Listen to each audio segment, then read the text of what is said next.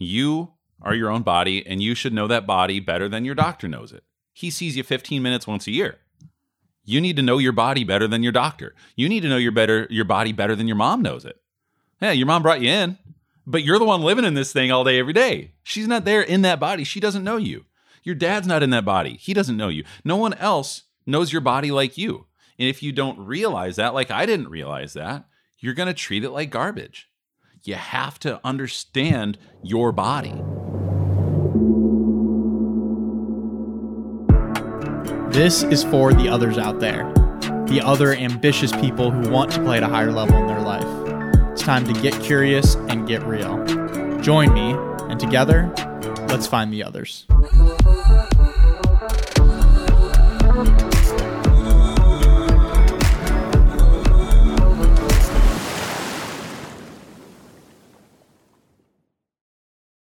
Hey, everybody. Welcome back to another episode of Find the Others podcast. I am your host, Joshua Church. Grateful to have you with us. New episodes are dropping every Wednesday and Sunday, so be sure to hit the subscribe button so that you can get the notification when a new episode comes out.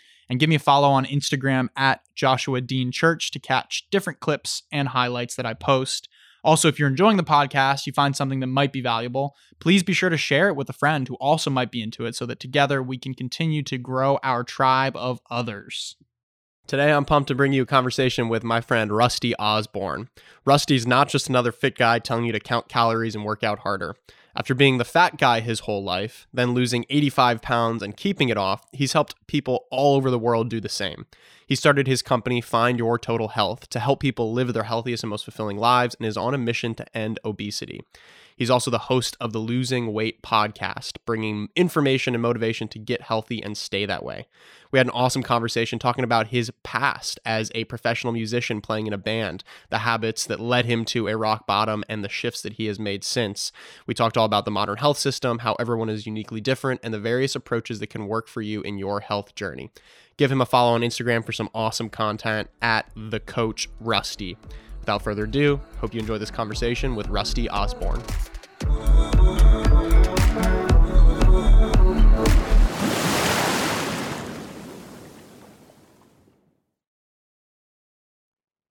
Rusty Osborne in the building. Let's go. Let's do it, man. Let's do it. How you feeling today, man? I'm going to go with my default stoked, man. Stoked. Just stoked. Rusty's Life is so good. Stoked. Osborne, what's good? What's making life good for you these days? So much. So this morning we drove down from San Juan Capistrano, went surfing with our friend Kristen. Sick. Another health coach friend of ours. And got to borrow a board from her. The water was chilly and I didn't have a wetsuit, so I got my cold therapy on this morning. There you go. So started shivering, and just the mood boost that comes with that, and then the sunshine, and just everything's awesome here, man. Yeah. So good. And especially because I'm hanging out with you. Yes. that's the thing for me. So I love it. I was a bit heartbroken to see you pull up without your van. The van is in Illinois right now, you said? Yeah. We were there for 7 weeks. We left it there with my family that lives out there, and we flew out here to be with Nikki's parents, my wife. Got it. And we're here for the rest of the week, then we're heading back out. Nice. It's good to have you in San Diego. Feels right.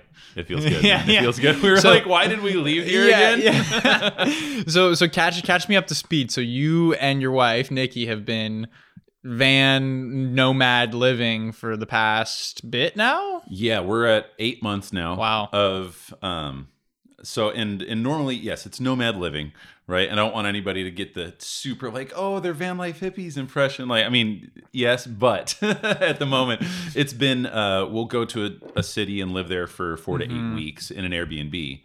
And in between, we take the van, load it up with all the stuff. We'll camp a night or two in between. Got it. And then that's been the path. So we were here for a month in San Diego, Salt Lake City for 2 months. We were in Lake Havasu, Arizona for almost 2 months. Went to Austin for a while. It was like 6 weeks. We got caught in the snowstorm on the way there. That's its own wild story. That sure was fun. And then Nashville a couple weeks, Illinois for 7 weeks, and here we are. Wow. Has this been something you wanted to do for a while? Yeah. And it's kind of one of those things that like you kind of push back in the brain of like, oh, but yeah, like you can't just do that. Right. You can't just do that. Right. So you kind of push it out. You don't think about it. Like every once in a while, oh, you know what? If the world falls apart, my wife's out of a job, I'm out of the band, then maybe we'll do it, right? And then suddenly the world fell apart. My wife was out of the job. There was no gigs. Like, oh my God, it's happening. That's so funny. So we did it. You had your shot and you took it. Yeah. Wow. And I like the idea of it. It's kind of like, you're right. It's not hippie van living. It's like semi hippie van living, right? Because I like the idea of being like, cool, we'll go here for a month and then we'll settle in, we'll get into routine and the groove, and then we'll transition to the next place. Right. Because think about it. You go on vacation somewhere and you're there for a week, maybe 2, and you finally you're just starting to get a feel for the place and you leave. Right. So I always wanted to live in different places. Like, what's it like to live there? Yeah.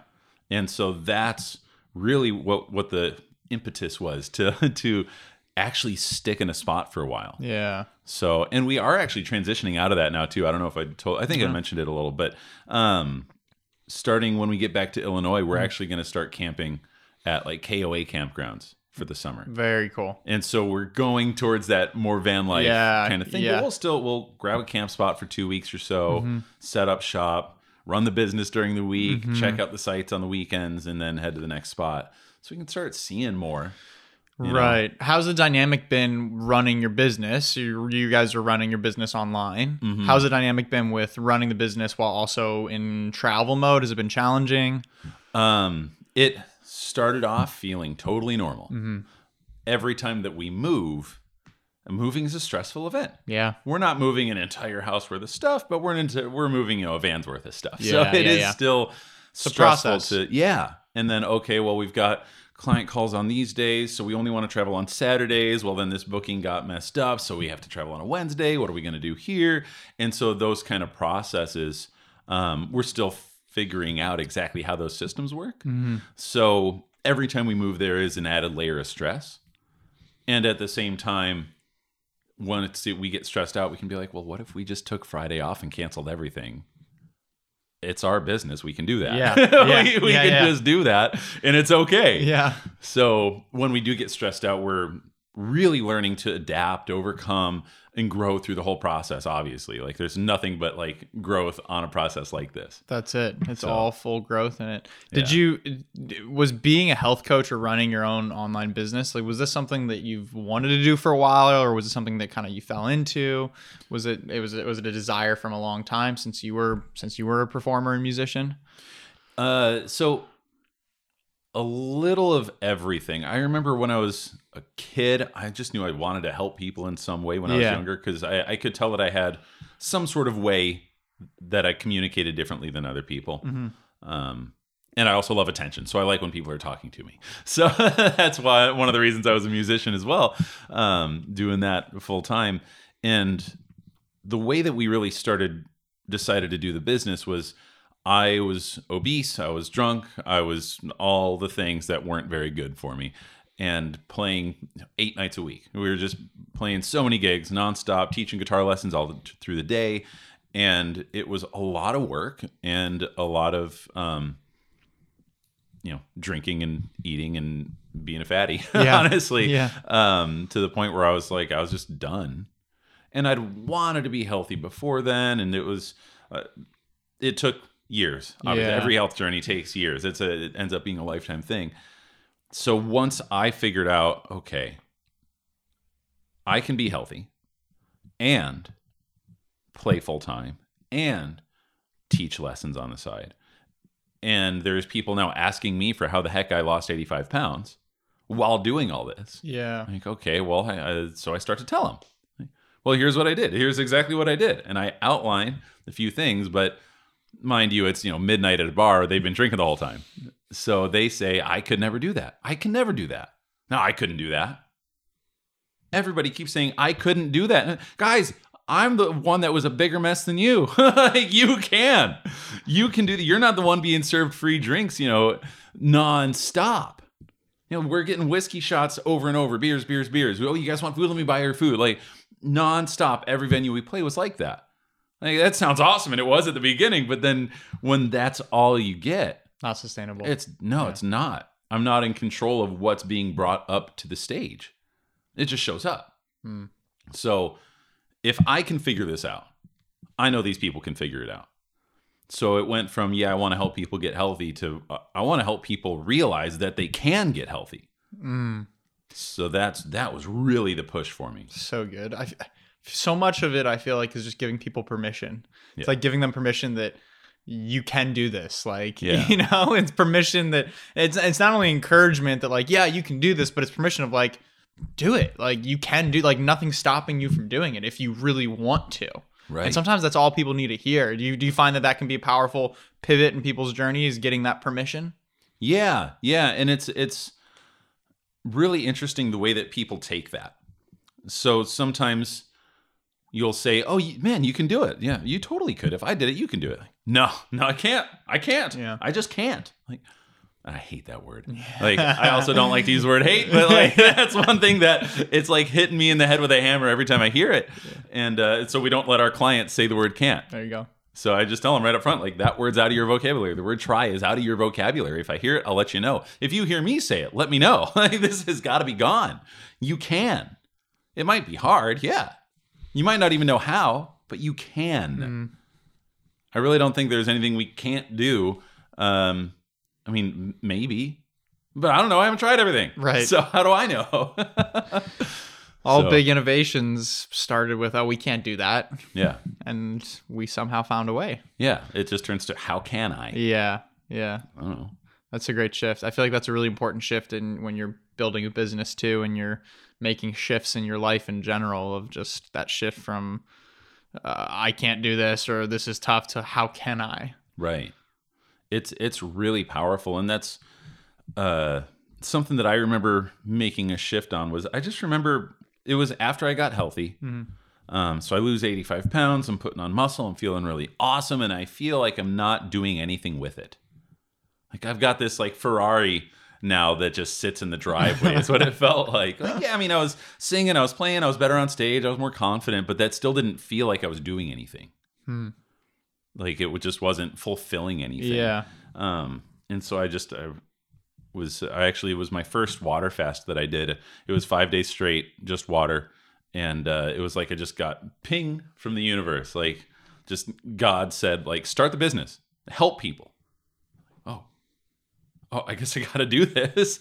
And that's, I start reading books. How do I make money? How do I make these things work? And from that day forward, it was like I wake up just stoked to wake up. Wow. Just excited to get up. And obviously it goes in dips. There's days where I do not want to get up at 5 a.m., days that I don't. And just say, screw off, man. I'm not doing it. But it's very few and far between compared to before that, where it's like, why? Yeah. Why? And so that's where the how can I came in, was like, I can't figure out what to do. What do I do with this energy? I'm just like here, and I can tell people what I did, but they're not taking the advice. They're not doing it. And then that was the like, okay, how can I? Right. Like, really, how can I help these people really change now? Instead of, the guy that comes up to me at the end of one night a week, he was a regular at our gigs. Love the guy, but he would be so drunk, which I was that guy before. So I understand. Like, there's no judgment there. Yeah. He would come up so drunk and say, Rusty, I wish I could quit drinking. I'd said, dude, you can. Yeah. You just don't want to. Yeah, you can. And even then, like, there is a want, but he doesn't, it's like it's in the back. I want that, but I can't, is what the subconscious is telling him, because he's so addicted to it. So how do you reconcile that, or how do you think about the wants that are in the back, waiting for the right time to take advantage of that versus making it happen?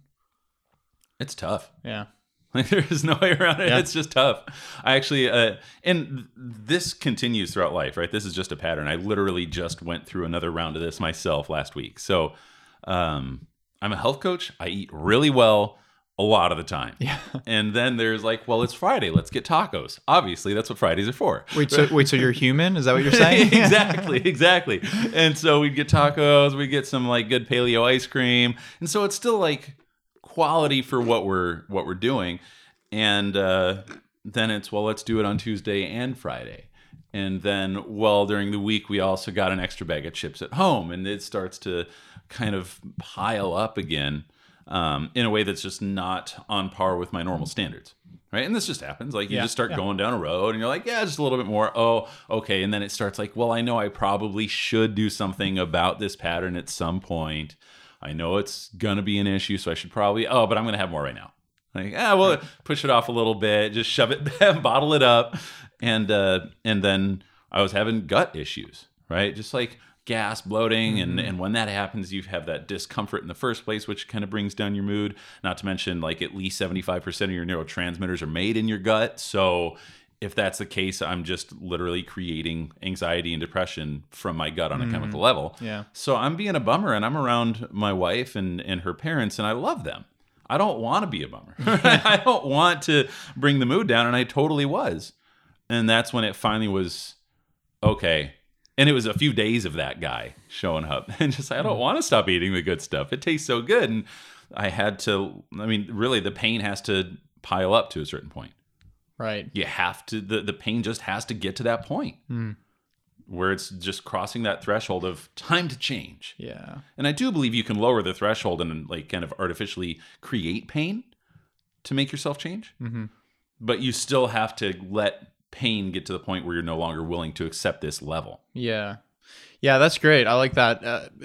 Listening to your body's feedback, I think, is an important takeaway that I just got from that too. And just feedback in general, that internal feedback of those things that are kind of, the back of your mind, maybe we'll get to. It's like, take the feedback from your day to day. How are you acting? Are you a bummer to be around? Are you, Right. And how might creating shifts with that influence your day to day actual base? Yeah. So There's a word I just learned and I was so excited to learn. It's called interoception. interoception. And it's, when I heard it, they described it as your literal sixth sense. Wow. So obviously we've got sight, hearing, smell, taste, feel, right, of those tangible things. But interoception is, can you feel, I got to go pee in the next little bit, Yeah. right? It's an internal feeling. I'm kind of hungry, right? You don't have nerve endings in those places that are like poking and prodding where there's like literal pain for the most part. Internal organs don't do that because that would hurt if you could always feel them. They're doing a lot of work for us. So, or, you start to feel, man, my immune system just feels down. I don't know what Right. that means, but I know that something's off. Right. So that's interoception, a sixth sense of what is it that you physically feel and emotional, right? Because that gets stored as tension in your muscles or as, your organs just aren't working quite right. And you can start to feel, where does anger reside in my body? Where does nervousness reside, right? And that's that interoception is learning how to feel those different things. So listening to the body, whether it's, your body telling you, no, you probably shouldn't have that Snickers. Or, yes, I'm craving broccoli and tuna today, right? You can literally hear that from your body if you've done the work to be able to listen to that. Is that a muscle that you feel like has gotten stronger for you through the years, or a voice that's gotten louder as you talk about being able to listen to it? 110%. Absolutely. And how? Absolutely. Yeah, how have you gotten that muscle stronger? Yeah, great question. I was actually working with my clients on this last night. So Cool. I just did a whole training on it. So I'm super stoked about Perfect. it. It's like Let's hear it. fresh. So there's the way that I strengthened it first was through working out. So just getting active, right? Proprioception is another one of those senses. You can tell where your body is in space. Yeah. And so you start to learn how you feel. My arm is tight today from I did how many push-ups or pull-ups yesterday, right? You suddenly just feel that, right? Right. I feel something. That's different. I've never felt I'm my sore. body. Yeah. Yeah, just noticing the subtleties. Exactly. And you just notice suddenly something comes to your mind and like, I never noticed that before. Instead of, previously when I would just shove all that down with whiskey and tacos, which, it was fun at the time, but it's not serving me anymore.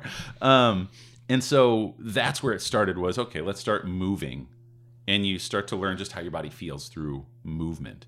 And then as you change nutritionally and you start to eat cleaner, right? You start eliminating things that we know are inflammatory to the body.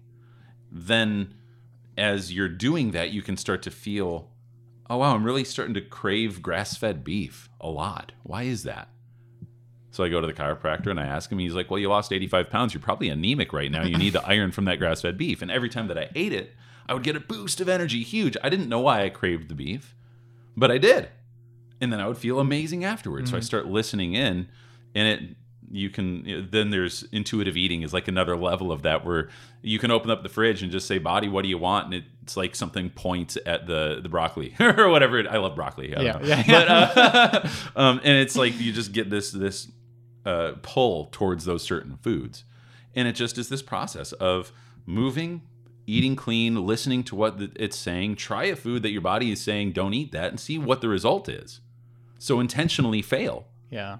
And then body scan meditations, I think, are the most powerful way to just like powerhouse your way through it in a way. Because you're just saying, okay, I'm going to feel now. Like, what do I feel in each part of my body? So those three things, I think, are the trifecta of learning interoception. Yeah, that's great. Interoception. It's a great word too. Yeah, I like saying it. When I a couple years ago, I came back. I was out of town. I came back to. I grew up eating In-N-Out because we're here in San Diego. I used to love In-N-Out. I would get the animal style fries, the double milkshake, like the whole nine. And when I was younger, it probably did affect me then. I just wasn't aware of it, right? And then as I started making lifestyle shifts, and I came home one time and I ate it, and I was like, that did not sit well. It did not feel good. So I didn't eat it for a bit. And then a year later, I'm like, you know what? Maybe I'm okay to eat it again. Like, maybe it's not going to have an effect on me anymore. And I went and ate it, and I felt the same way, the same shittiness that I felt before. And then in my mind, it was like, okay, cool. Like right now, like your body's just not vibing with this right now. But it took that like going back to it one more time to get that. Like, okay, that clear message of, all right, let's put In-N-Out on the side for now and maybe shift to something different. So I think that it's what you said is really interesting around sometimes intentionally going to the thing that might not make you feel good to for the purpose of learning and not avoiding it. Like, I want to do everything, put all my energy towards avoiding In-N-Out. It's like, no, let me go eat In-N-Out so I can remind myself how I feel when I have In-N-Out. And since I did that, then there's been no craving for it whatsoever. Yeah, that kind of brings it back to that, like, I can't versus how can I, right? You have to reach that certain level of pain with specific foods on their own to know, like, I personally should not have Nadamu ice cream, cookies and cream. It's my favorite. I've never had a better ice cream from a store. Oh, dear Lord, is it beautiful. However, I know that right now it caused me pain, and it caused me enough pain that I'm avoiding it. Yeah. I want it. But instead of saying, well, I can't give that up, which I said for a minute, because I was like, I don't want to give that up. It's too good. But I had to have that pain. And I had the same pain with In-N-Out a few years ago. Right. Just like, oh, okay, that was not... Yeah. Time 2, like, it was literally the second repetition of experimenting on that. And you can, everybody out there, quick little hack, you can call any going off your diet plan or nutrition plan, just call it an experiment. And that way no one's going to judge you for it. You judge yourself a little less for it. And you just, well, I'm going to experiment and see, how does this make me feel? It's great. And then you get to enjoy the heck out of it, and then realize, oh, yeah, I was right. I shouldn't have had that. And then you get experience and data from that. And you're probably not going to do it again, right? Or maybe you will. Maybe it wasn't as bad as you thought. Right. And then maybe you've been avoiding something for so long that you thought was bad, and then you felt okay. Yeah. So that's great. That's great. Fun little hack. What's your relationship like with food? Oh, it's complicated. That's awesome. It's complicated. Tell me more. Gosh, so it's a lot of people resonate with my story on it. I know, because I work with people nonstop on this, right? So as a kid, I was the fat kid. I was a fat kid forever. That's just the way it was. High school, I slimmed down for a bit, but I would still eat like a monster, because that's the only thing that I remember doing better than anyone else was eating.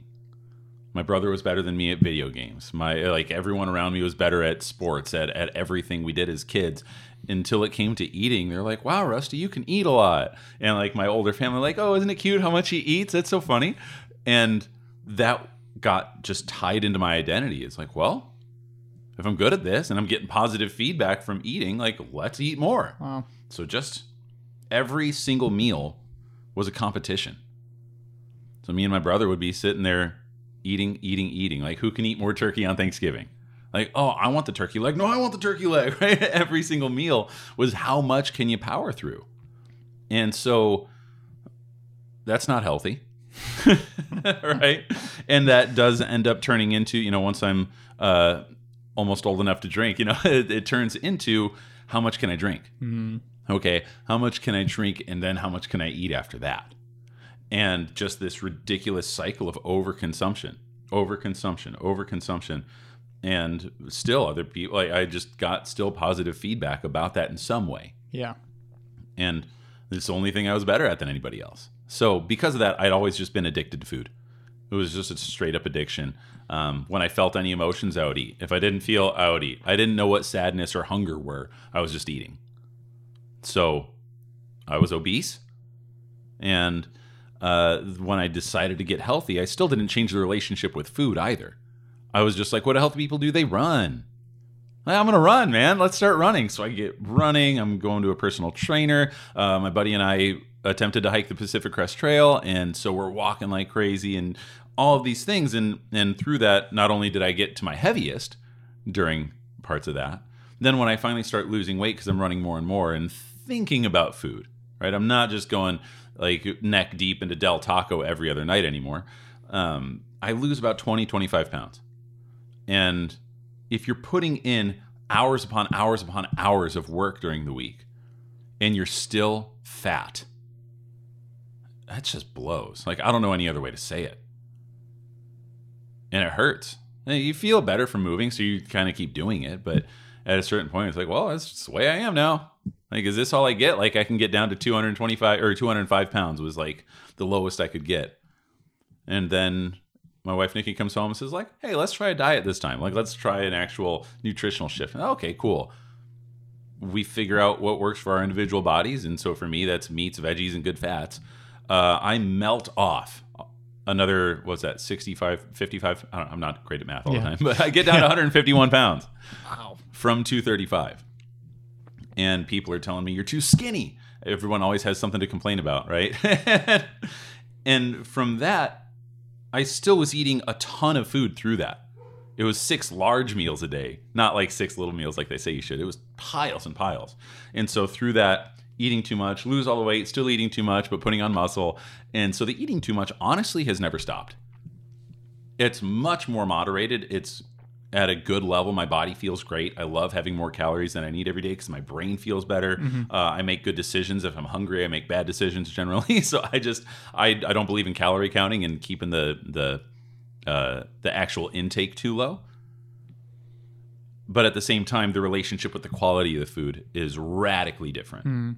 The quality over the quantity. That's something I tell my clients all the time. Quality over quantity. Throw your numbers away. Don't look at the scale. Don't log any food. Just eat the real stuff. Let's start there. Yeah. Dang. And it shifts everything. Depression lifts off when you cut sugar long enough. And my clients and I have done this too, where we reintroduce sugar, depressed for 3 days. Cut it out, it's gone. Introduce sugar, depressed for 3 days. Cut it out, it's gone. Right? And things like that. And I still have sugar sometimes. Like I just said last week, I was overdoing it. Right? Yeah. But that's the relationship you start to develop when you get really into how your body feels with it. I'm eating quality stuff nonstop. Like we got some fancy, delicious smoothies here, that are organic and fantastic. But the relationship has to shift, and it shifts in relation to your self-worth. Wow, that's powerful. 85 pounds, Rusty. That's crazy. That was fat. I can't picture you before you being health focused and health minded. It seems to me like that's such a big part of who you are. So imagining you before and hearing these stories before is pretty wild. But I mean, it makes sense because like you forged this character, Rusty, that's sitting across from me now, right? Like you evolved into that. And I can imagine that it took a lot of work, a lot of inner work as well from the identity piece. Because it's like all of our behaviors are driven by our identity. Mm-hmm. And so if you have the identity of the one thing that you feel like you can gain affection from eating or consuming or whatever it is, binging, overconsumption, to be able to shift that had to have been really tough. Oh, yeah.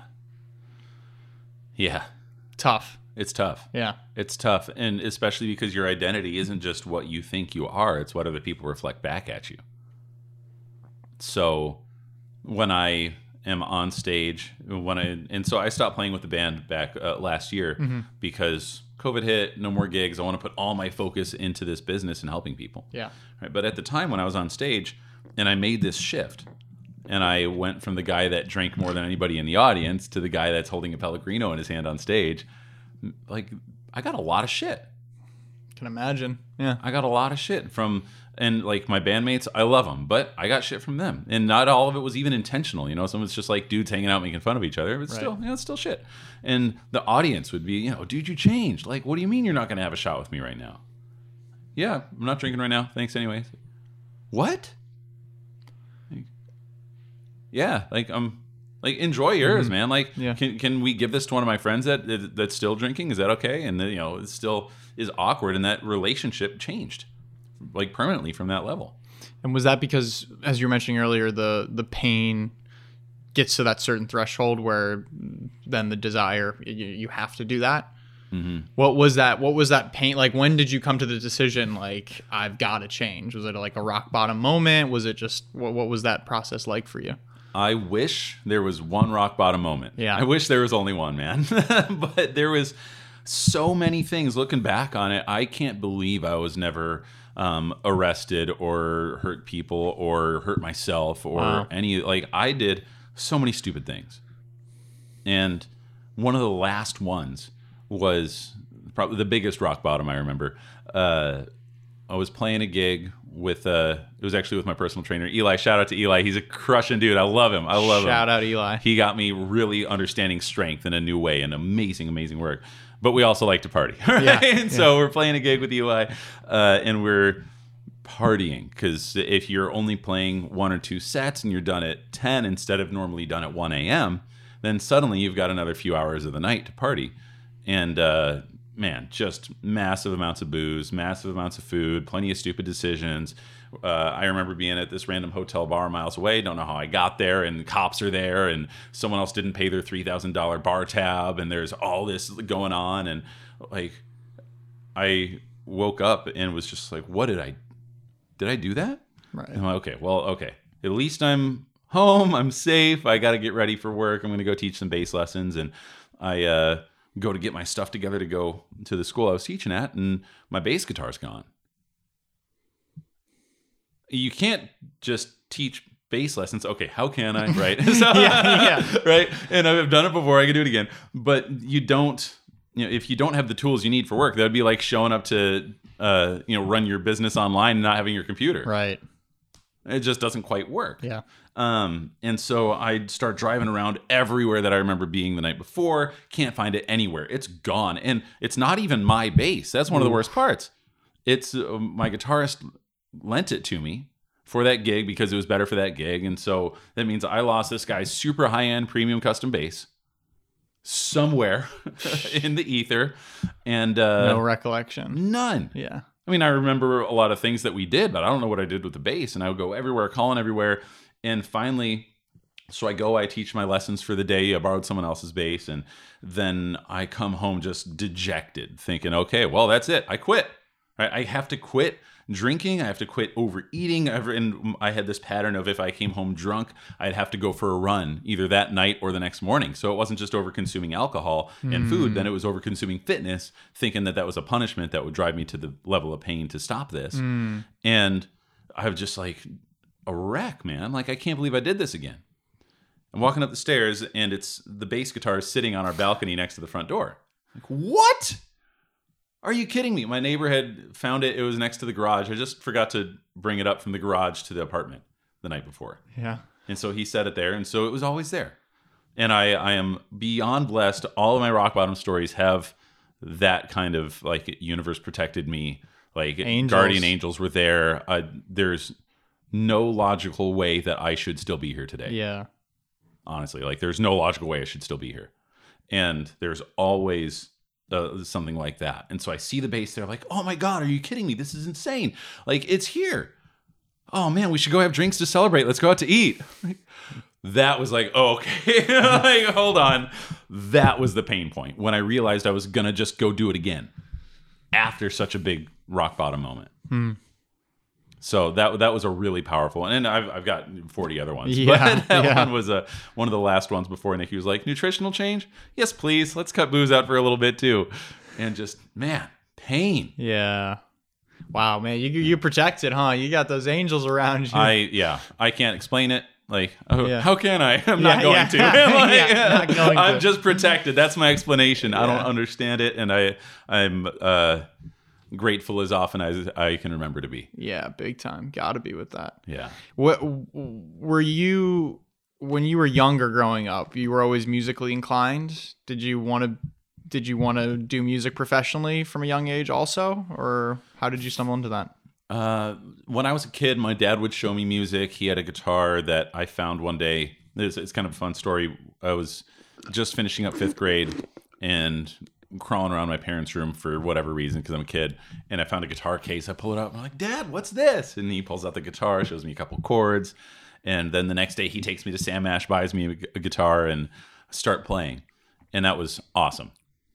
That was so cool, and because of that shifted everything. And my parents reinforced that in me, right? Because we need, the environment does so much to our subconscious and our self-worth. And so I start playing, getting better and better. And from then on, I was like, oh, I'm okay at this. Like, I'm not bad. And I'm getting positive feedback from it. I should keep doing this. And so it just went on from there. And honestly, my dad taught my brother guitar a little bit too. At the same time, he picked it up way faster. Another thing that everyone else is better than me at. And but he went back to playing video games, and I just kept playing guitar. So that persistence, which I didn't know was a trait that I had, and I think eating and guitar were the only places that I had it at the time. Yeah, no kidding. Yeah, so that's when I started playing, and Mom said, oh yeah, I used to work in jazz clubs back when I was younger, living in Chicago. So she introduced me to jazz and brought me to some of the clubs and would check that out. And Dad would play records for me at night and tell me about this and that. He'd show me how to play these riffs and things. And so it started to become part of the family culture, which was really, really amazing. And so from then on, I was like, cool, this is what I'm going to do. I'm going to be the next Led Zeppelin. And it's just, I don't know, that's just what I'm supposed to do, right? Let's go for it. And even throughout school, there was other people better than me, but they, even after high school, they went and got jobs, and I just kept playing. I don't know. It's persistence. They were way better than me. They could totally have been the ones like on records labels, on billboards and everything now. They were amazing. And they went and got a job, and I kept playing. I never got up there. I had my own issues to overcome that I never made it. I never got that good, honestly.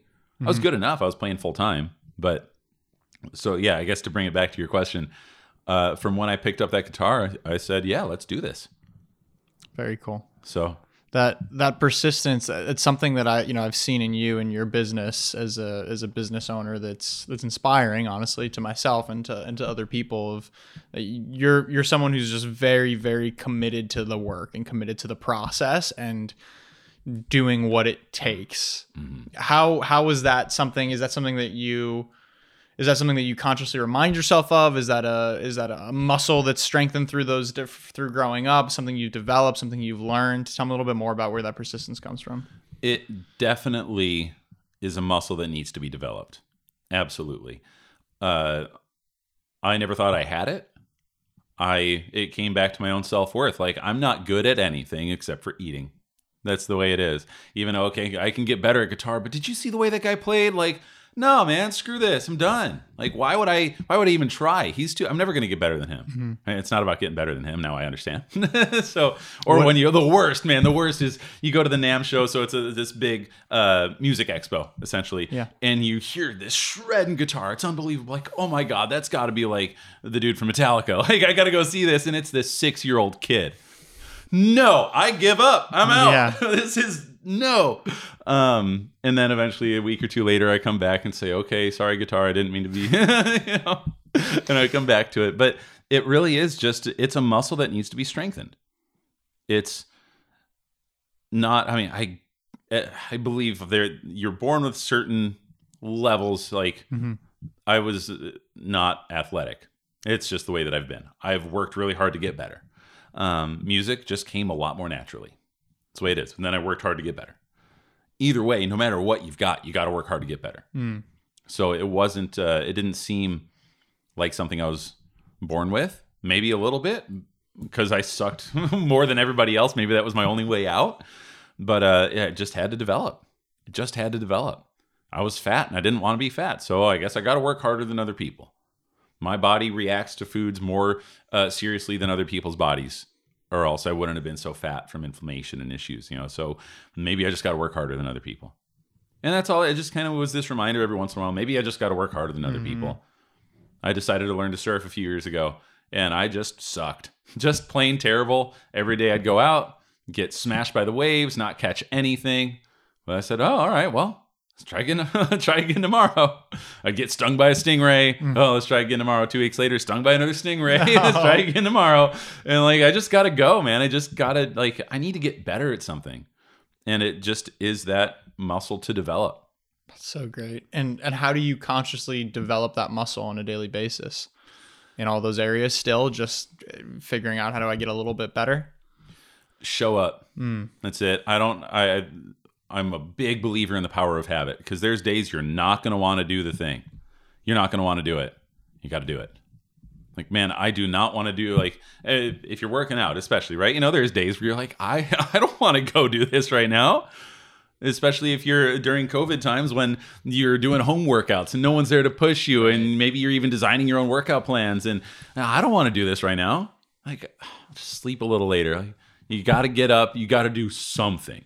You don't even have to do a good job. You just got to show up. Right. And if I just said, you know what, 10 push-ups is good enough, then dude, I worked out.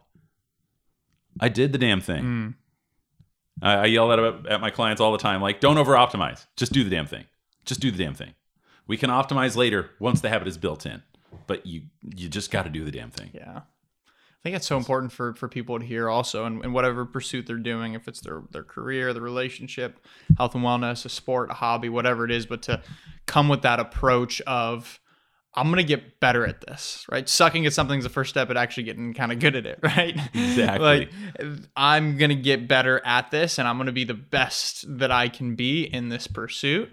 And that process, for me personally, I've come to enjoy that process so much. That's where all the juice is, right? Because then when you get there's always levels that you're climbing, but it's that process of how can I do 10% better? But I think that what I'm learning from you right now too, and taking it away, and it's making sense, is that persistence is the muscle that drives that forward. That you've got to be persistent in showing up to continue to make that happen. Absolutely. Yeah. It's like the engine in a car. It's just got to go. Yeah. Just, sometimes you can put better fuel in it. You could push the gas harder, but it's just got to go. It does. It certainly does. Tell me a little bit about your philosophy with, do you work with men specifically, or do you work with men and women? Mainly men. We actually just enrolled a woman last night. Nice. And so we do work with both, because we are human bodies. They have the same general principles. There are definitely differences. Everyone is a special snowflake, so you got to learn yourself better. Right. But yes, we work with men and women on really helping them learn their bodies and what works for them. That's great. Yeah. Tell me more about that approach, because I think that makes so much sense, because every body is different, right? Yeah. Surprise, everybody. You're different. Right? Coming from a millennial, you're welcome. You're a special snowflake. Welcome to the party. So awesome. It's really a simple process, high level. So step one, realize that you're different, and you should figure that out. You are your own body, and you should know that body better than your doctor knows it. He sees you 15 minutes once a year. You need to know your body better than your doctor. You need to know your body better than your mom knows it. Yeah, your mom brought you in, but you're the one living in this thing all day, every day. She's not there in that body. She doesn't know you. Your dad's not in that body. He doesn't know you. No one else knows your body like you. And if you don't realize that, like I didn't realize that, you're going to treat it like garbage. You have to understand your body. That's step one. Step one. Just Boom. decide, I'm going to learn me. I'm just going to learn me inside and out. What works, what doesn't, what makes me tick, what makes me feel good, like what people make me feel bad, what people make me feel good. Those are all inputs, just like food. And we've got to decipher which things to move out of our lives and which ones to bring in. So take out a bunch of stuff. It might not even be the right thing.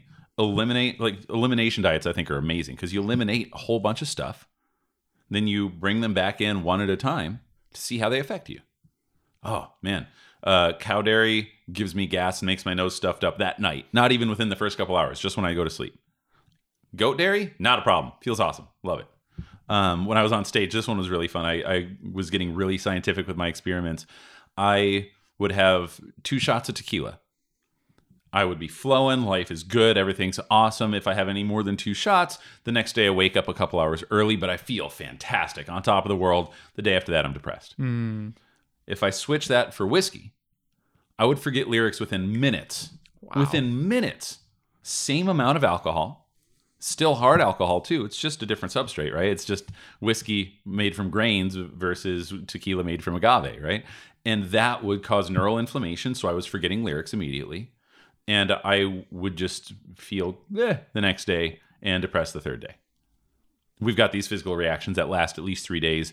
Antibodies are built up. They're going to still be in your system for 21 days after a lot of these reactions. So we have to eliminate for a while before we can really get clean data reintroducing. But once you do that, then you can really pinpoint exactly which alcohols make you feel good or bad. Exactly how much of that alcohol. Even having coffee with butter in it in the morning makes me feel awesome. If I have it anywhere like on the dot past 12 p.m., I feel like garbage. Same food that worked perfectly for me earlier just doesn't work anymore. So I know me really, really well. I've done a lot of work, and emotionally too, especially since joining with High Impact Coaching. Like that whole nother level. Oh, dang. I can't even, words can't express how much that's changed on the emotional level, especially of what do I feel? What makes me feel these things? How do I process these emotions? But it really felt like the same process as learning food, learning my physical body. And they're so related too, the emotions and the food and the emotions, right? Yes. Like you were saying, the neurons in our gut, our second brain, how that affects us as well. It's crazy. It's wild. And there's neurons. Yeah, there's neurons in your gut. You're literally, they call it the second brain. There's neurons throughout your entire body. They're not just in your brain.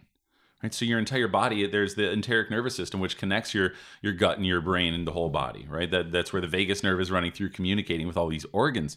And if anybody doesn't believe us, I'm sure if they're listening to this podcast, they do. But for the experiment, you've heard think of a lemon, cut it open, visualize cutting it open, and then looking at the juices fall out of that, and your mouth starts to salivate. Right. If you've ever seen a really good looking girl, there's processes going on in your body. That is a mind-body connection, my friend. That's right. Right. And so it goes from mind to body like that. So if you're stressed out, you won't digest as well. If you're not digesting well, you get more stressed out. It's both ways. So it's just 2 sides of the same exact coin. So you got to learn your body, man. Got to learn the body. Yeah. So that's such a great approach. And I personally really like the combination of science. It's because it's an art and a science, both of those together. And what you're talking about is using data, using your experience as data, and intuitively asking yourself, how do I feel when this happens? Noticing whiskey versus tequila, or goat milk versus cow's milk, noticing the differences of that, and then actually tracking that and then making shifts based on that. I think that's I think that's so important to be able to do both. Cause like a lot of times I see people that are just going with the flow and just being like, I don't feel well, but it's okay, I'll feel good tomorrow. Or people that are just like, no, I got to stick very, very strictly to this diet. But do you find your approach is kind of a blend of those two different ways? Or do you find that effective? What do you find to be effective in that? Yeah, and especially defining what is effectiveness for you, right? So for me, it's what can we sustain? For our clients, I tell them, like, I don't care if you lose 20 pounds over the next couple months and put it back on. The only thing I care about is that we make a change that sticks. So what does sustainable look like for you? For some people, really, really strict is what it looks like. And that's awesome. Got it. That's killer. Like, you've got so much discipline and you've felt so much pain to the point where you know you need this discipline and this strictness in your nutrition and your workouts, whatever it is. And that works awesome for you. There's some people where they're just not strict at all. And they're like, okay, well, I get that those foods don't work well for me, but the consequence, the pain is worth the pleasure of the flavor and the experience. And that's awesome too. Yeah. But you know how it's going to affect you. You know that you're going to constantly carry around that extra 10, 15 pounds. And hell, that's okay. And heck, that's most of the time where I'm at. I can't see my abs most days. Like, it's just not, I want tacos, I want ice cream, and I want to live, and it's great. Priorities, yeah. Yeah, but I mean, they're the cleanest ones I can find.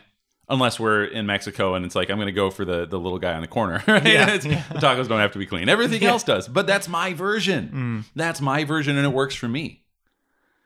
So it is all like effectiveness is based on what's going to work for you. Yeah, that's great. It's very similar in life in general, in business, like and just in life, defining success. What does success look like for you? What does a successful life mean to you at the end of the day? What does success mean to you? It's a question that we don't get asked, right? Personally, I think our education should be exploring that question. What does success look like for you?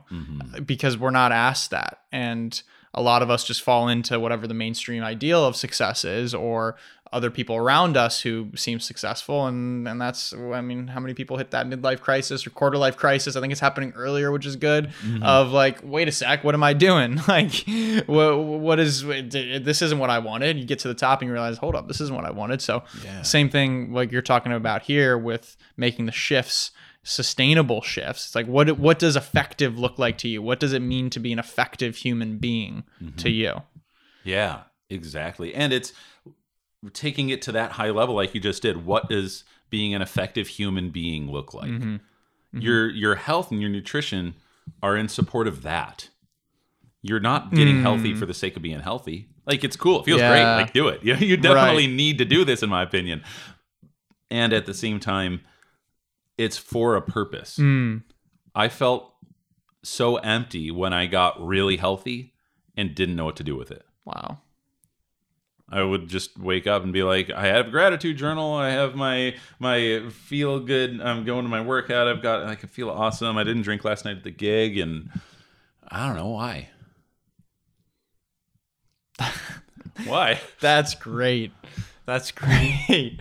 Yeah, because then when it becomes a purpose towards a greater purpose, then it becomes easy. I think it becomes easier. To me, it becomes easier because it's like, I know why it's important for me to be healthy, to feel my best, because that allows me to show up my best. And when I can show up my best for other people, and I can serve other people my best, and that's the line of work that I'm in, and that's what I feel called and passionate about doing. So it becomes, that's what I take care of this thing for. For the big show, not just to look good or to like go do a bikini contest, which you totally can do if you want to do. But it fuels that greater purpose.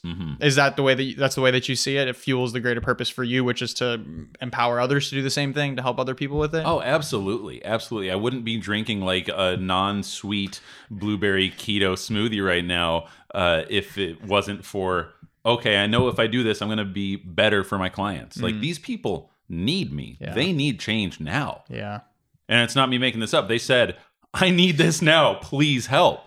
Right. And so I know that if I'm not on my game, like I wasn't just the last week or two, I'm not showing up my best. I know for a fact that on one of my calls last week, I did not show up my best. And it hurt me. I know it hurt the client because I wasn't as effective as normal. Right. And I know that changes the way that people change. Which is my job. And I'm here to help people facilitate their change. So if I am not effective, and that's my definition of success as far as right now, is like, I want to be able to help people on a really deep level. Let's make a real shift, a sustainable transformation here. And if I'm, overeating tacos and ice cream 3 times a week, I'm not being the person worthy of making that shift or helping other people make that shift. That's powerful, man. So unsweetened smoothie, that's where we're at. No tacos, ice cream, and whiskey. We'll substitute for the unsweetened smoothie. That's awesome, man. Well, this has been an awesome, really insightful conversation. A lot of great dots connecting for me. A lot of good sound bites. A lot of good takeaways. Is there anything else that you'd like to share with the listeners as we wrap up here? I've got a million things to share. I love talking. I could do this all day. That's why I have my own podcast as well, where we're always, and why I have clients that I'm talking to about things all the time. Really, at the end of the day, you know what? There's one a tactic actually that I'd like to share. Let's hear it. And this is something that I didn't know what other people called it. I just had my own term for it when I started doing it. I said, I'm going to brainwash myself. So the tactic is brainwash yourself. If you want to be healthy, listen to a ridiculous amount of healthy podcasts, watch health videos on YouTube, read the health blogs, read the books, surround yourself with healthy people, brainwash yourself so you have nothing but that in your view. All right. So now I know that that's subconscious rewiring, and you know, you're the average of the 5 people you hang out with most. I was just brainwashing myself. The people around me were not healthy. They weren't. Mm-hmm. I knew that I wanted to change. I wanted to just internally, personally grow. I knew that I wanted to make money. I knew that I wanted to be healthy. I knew that I wanted an awesome relationship. I knew that I want all these things. And so my process has been, when I want one of these things, brainwash myself. And I am just inundated with this information as much as possible. Yeah. I don't even have to be listening, really. It's just on in the background, and it's just constantly hammering home the same ideas. Even if I'm not consciously taking it in, my ears still have to process that. Right? My brain still has to process that and file it away somewhere, or decide, I don't know, let's let it pass through. But it's better to let that pass through than a bunch of negative music or negative news. Oh, that's part of your diet, people. If it goes into your body at all, into your eyes, your ears, your nose, your mouth, it's part of your diet. Yeah. It's not healthy. Yeah. So news makes you fat. Drives up cortisol, which drives up insulin, which puts fat in your fat cells. News makes you fat. Yep. So to sum it up, news makes you fat. You took nothing else away. I love that, man. Well, dude, thank you so much for being on here. This is great. Your story, your weight loss journey is super inspiring. What you're doing with it, your mindset, your philosophy with empowering others is very inspiring. And on behalf of all humanity, thank you for what you do and the way you show up with your joy, your brilliant self every single day. So keep on doing that. And I'll look forward to having this conversation again with you soon. Please, man. Joshua, I love you, man. Thank you so much. Brother. And I got to say, you are one of the biggest inspirations of my life. And I would want to be you when I grow up, if it was possible to grow up and still be you. So that's beautiful. Thank you, brother. Love you, brother. I appreciate it. Love you, man.